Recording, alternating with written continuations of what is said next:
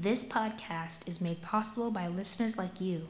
Please be sure to subscribe and share with friends and family.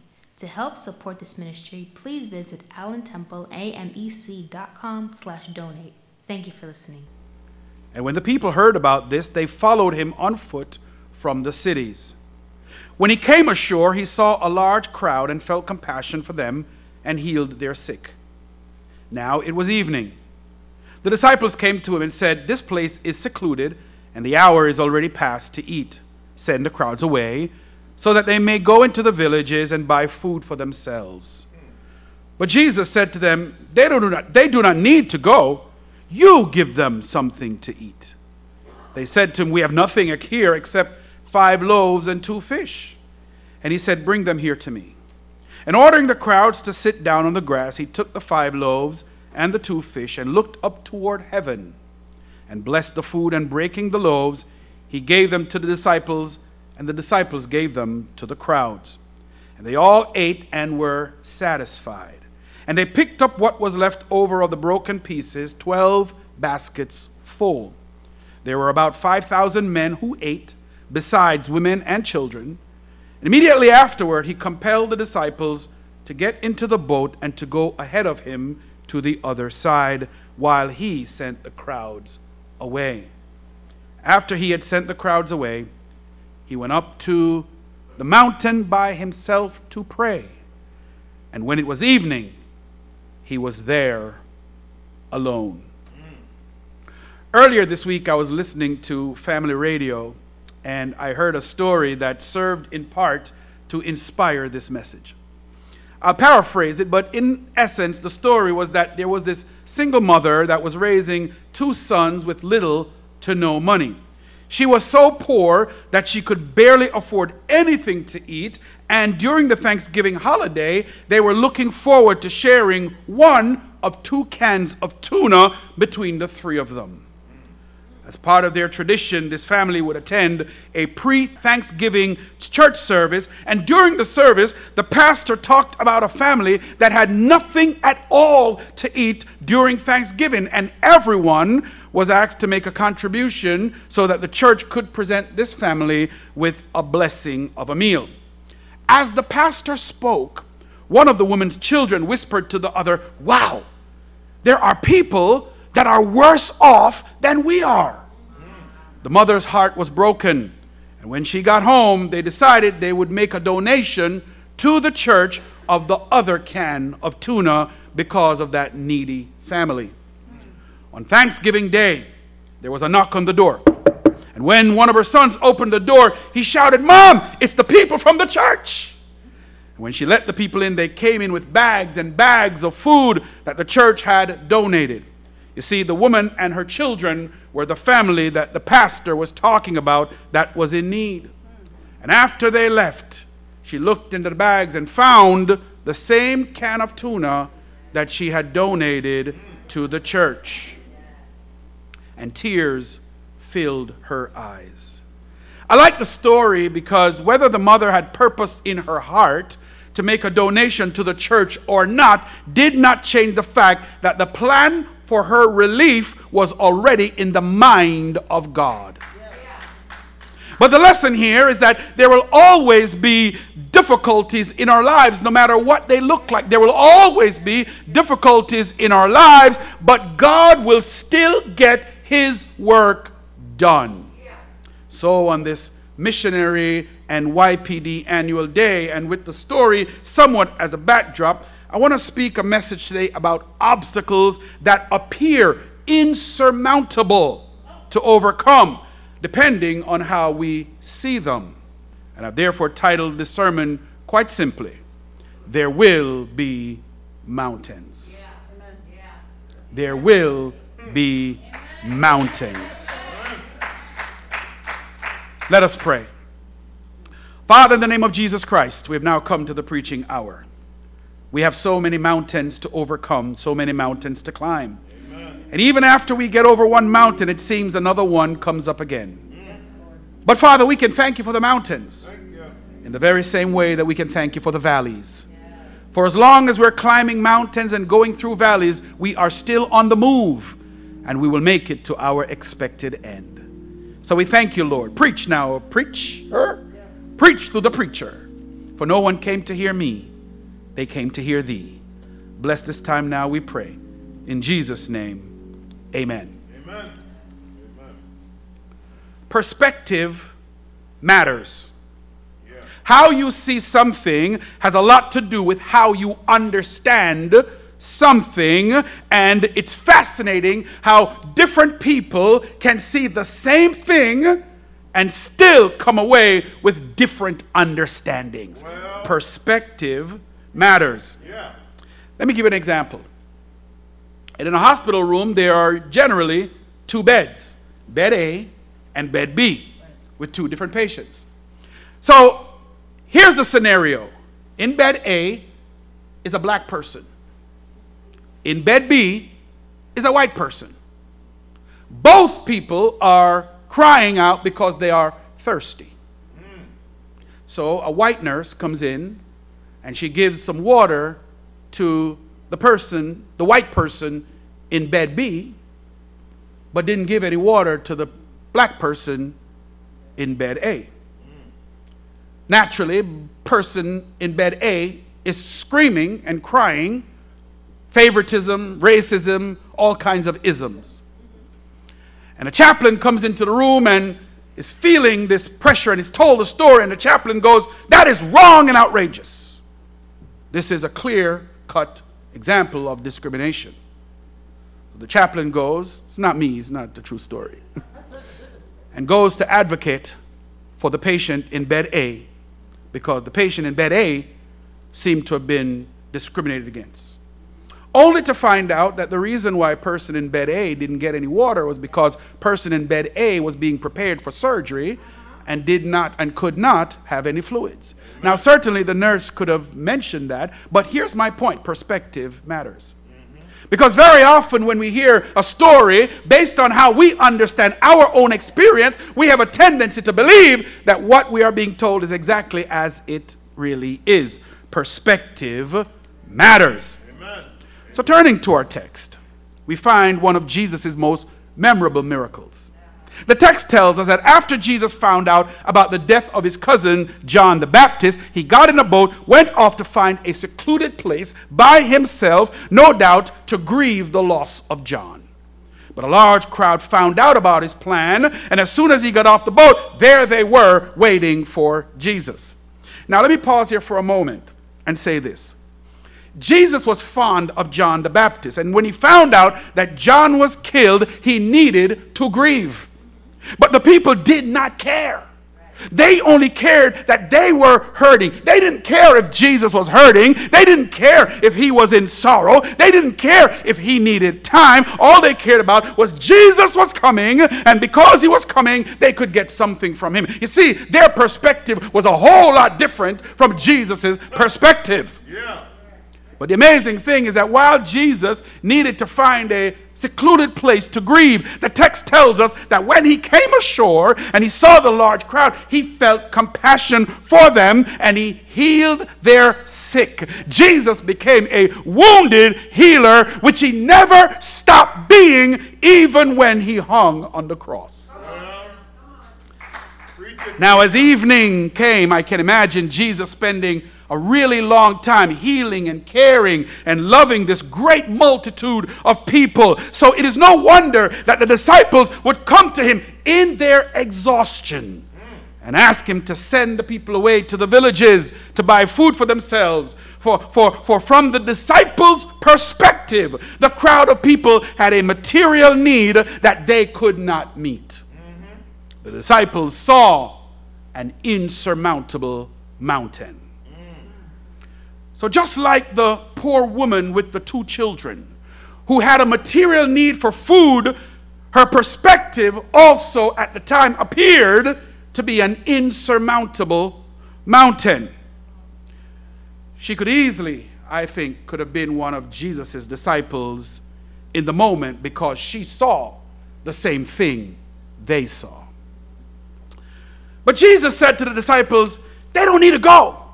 You give them something to eat. Here, Jesus was challenging the disciples by testing their faith. And because their perspective was an insurmountable mountain, they could only respond by saying, we have nothing here except 5 loaves and 2 fish. Now, without rehashing the whole story, Jesus would eventually perform one of his most amazing miracles by feeding 5,000 men besides women and children, which means it's really the feeding of the more than 5,000. Right. But he asks for 5 loaves and 2 fish. Now, the miracle itself points to the fact that while faith recognizes the poverty of human need, it also provides an opportunity for the greatness of God to be demonstrated. Yeah. For the simple fact is, unlike the disciples and the poor single mother, Jesus' perspective in any situation, no matter how insurmountable it may appear, is not based on what you do not have, but on what you do have. Perspective matters. Yeah. Maybe the insurmountable mountains that you face in your life may not be so insurmountable after all if you would simply change your perspective. But the most curious part of the story comes after Jesus had sent the crowds away. The text then tells us that he went up to the mountain by himself to pray. Yeah. And when it was evening, he was there alone. Remember, Jesus did not have an opportunity to grieve the death of his cousin John. But after prioritizing the needs of the people over his own, he now had a chance to continue what he needed for himself. So Jesus went to a mountain to pray. Now, the Bible makes numerous references to mountains. So much so that as Christians, whenever we talk about mountains in the church, very often we see them as obstacles to overcome. And by being mountains, they, unlike hills, appear insurmountable. But allow me to remind you that it was on a mountain that Noah's ark rested after the flood. It was on a mountain that Abraham went to sacrifice his son Isaac. It was on a mountain that Moses received the 10 Commandments. It was on a mountain that Moses saw the promised land. It was from a mountain that Elijah called down fire from the heavens. It was on a mountain that Satan failed to tempt Jesus. It was on a mountain that Jesus was transfigured. It was on a mountain that Jesus preached his most famous sermon, the Sermon on the Mount. It was on a mountain that Jesus would go often to pray, and it's on a mountain called Zion that we will find the city of the living God, the heavenly Jerusalem, where there we will see thousands and thousands of angels in joyful assembly. So essentially, and what I want you to know this morning as you consider your own perspectives, that mountains can be represented in many different ways. Yeah. And if we understand the mountain that we are facing, then it can go a far way in how we live on that mountain. Yes, sir. Yes, sir. So with the time I have remaining, I want us to consider 3 types of mountains. Yeah. The suffering mountain, the dying mountain, and the rejoicing mountain. 3 different mountains I want to bring to your awareness this morning. The suffering mountain, the dying mountain, and the rejoicing mountain. As I stated earlier, perspective matters. So in a similar way, the idea of suffering can be different depending on a person's mentality or even the condition that they live in. People with adequate living arrangements and living environments can often complain that they are eating the same type of food every single day. Meanwhile, another person would be glad to eat any kind of food any day. Amen. Suffering is different for different people, depending on your perspective and your understanding of it. And because of this, it is unfair to expect that everyone who claims to be suffering has to suffer in the way that you think they should. But when you are suffering, to you, that is a mountain.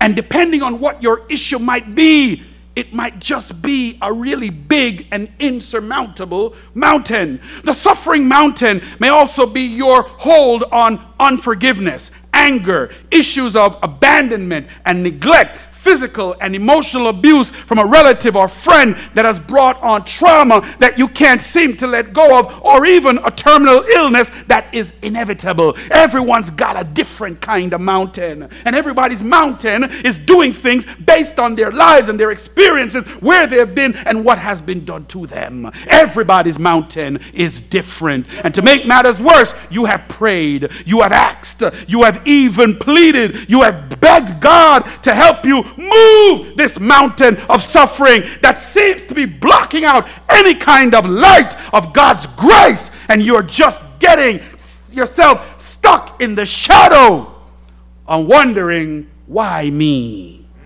You're exhausted and you are worried. You are in despair and you are sick.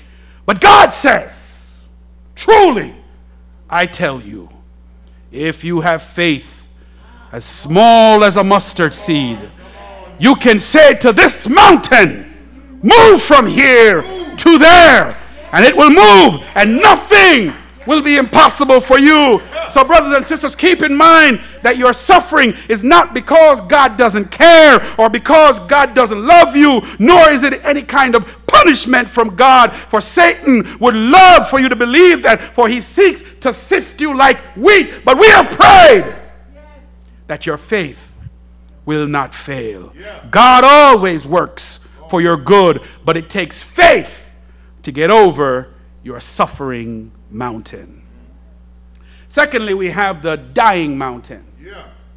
Many of you, no doubt, have probably heard the phrase, a mountain I'm willing to die on. You know people say that, right? This is not a mountain I'm willing to die on. You've heard the term, right? The term is used to refer to which battle you will choose to fight versus which one you will not. It is a measure of what is most important to you, and it speaks of your value system. If something is not important to you, then it's not a mountain you're willing to die on. But if it's something that is important, then that is something that we now have called, or I have called, your dying mountain. What it is that you're willing to die on for yourself. A dying mountain, from my perspective, is all about a commitment to something so much greater than yourself. It is an acknowledgement that the cause for which you exist far outweighs any personal concern that you may have, and as such, you're willing to lay down your life for it. The safety and the welfare of my family is a mountain that I am willing to die on. But also get this, and this may shock you and you may not believe it, but my faith in the cause of Christ is also a mountain that I am willing to die on. Now I know you may be thinking, what? Well, the truth is, that's what I signed up for when I became a pastor. But make no mistake about it. Let's be clear. Jesus died so that I wouldn't have to. And I ain't harboring no messianic complex. Right? I can't die for you, no matter how willing I may be. But I don't have to, because he did it already for me. But the simple point is that a dying mountain is about your commitment and your willingness to honor your integrity and to make your deeds match your words. Finally, we have the rejoicing mountain. In the book of Isaiah, the 49th chapter and the 13th verse, here's what it says. Shout for joy, O heavens, O rejoice, O earth. Break forth into joyful shouting, O mountains, for the Lord has comforted his people and will have compassion on his afflicted. Furthermore, we find the compliment in Isaiah, the 55th chapter, verse 11 through 12. And I love these verses. They are phenomenal and they're awesome. You know, y'all should really enjoy the Bible when you read it. This is what it says. So shall my word, oh my gosh, listen to this carefully. So shall my word be that goes forth from my mouth. It shall not return to me void, but it shall accomplish what I please, and it shall prosper in the thing for which I sent it. For you shall go out with joy and be led out with peace. The mountains and the hills shall break forth into singing before you, and all the trees of the field shall clap their hands. Hallelujah.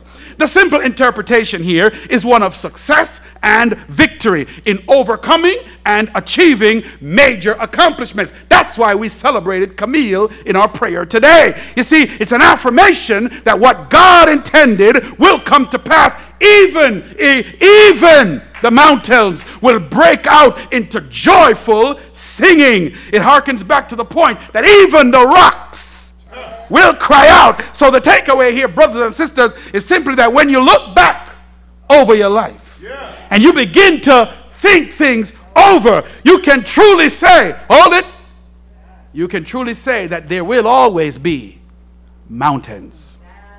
There will be suffering mountains. There will be dying mountains. But there will be rejoicing mountains.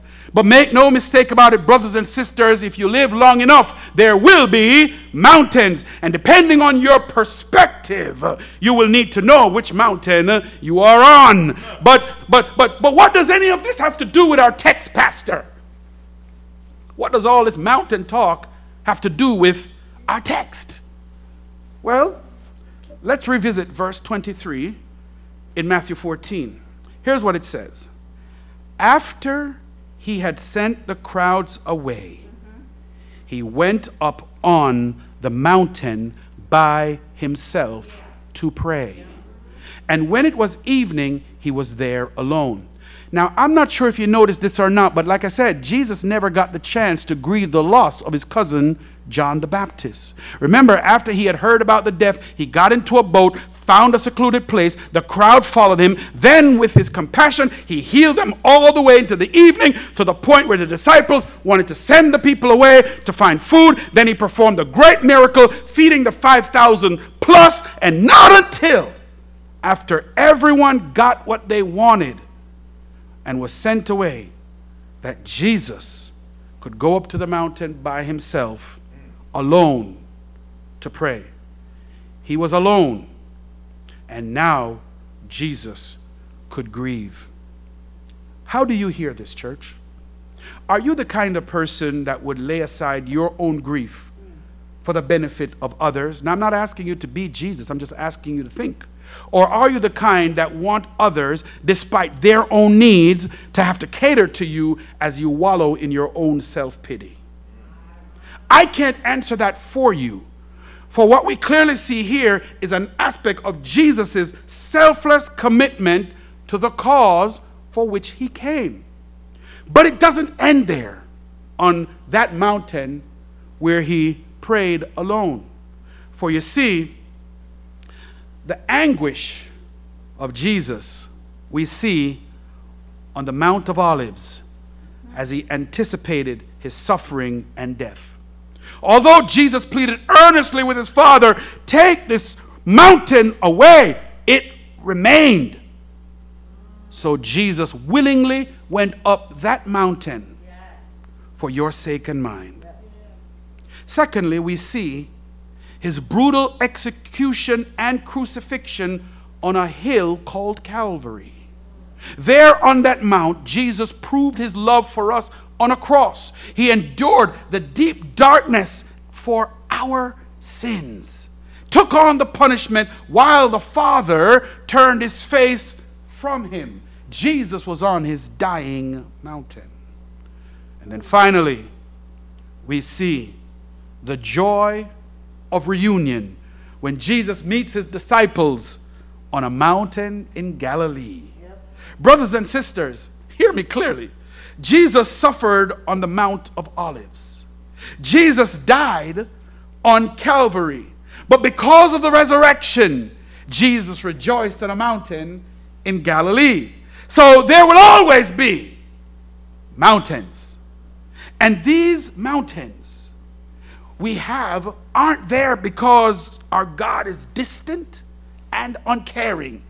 For we have seen his radical love for us through his own suffering on our behalf. So God's ultimate purpose in Jesus' suffering was for our freedom forever from sin. Yet, despite all of our troubles, yours and mine, all of our hurts, all of our pain, God is working all things together for our good and for his glory. So, what will you make of your mountains today? Will your mountain be a mountain that you're suffering on? Will it be a mountain that you die on? Or will it be a mountain that you rejoice on? For whatever mountain you find yourself on today, do know that there will always be mountains. Yeah. But if you let Jesus help you today, he will help you find the right mountain you need. Amen? Amen. May God richly, richly bless you, my beloved.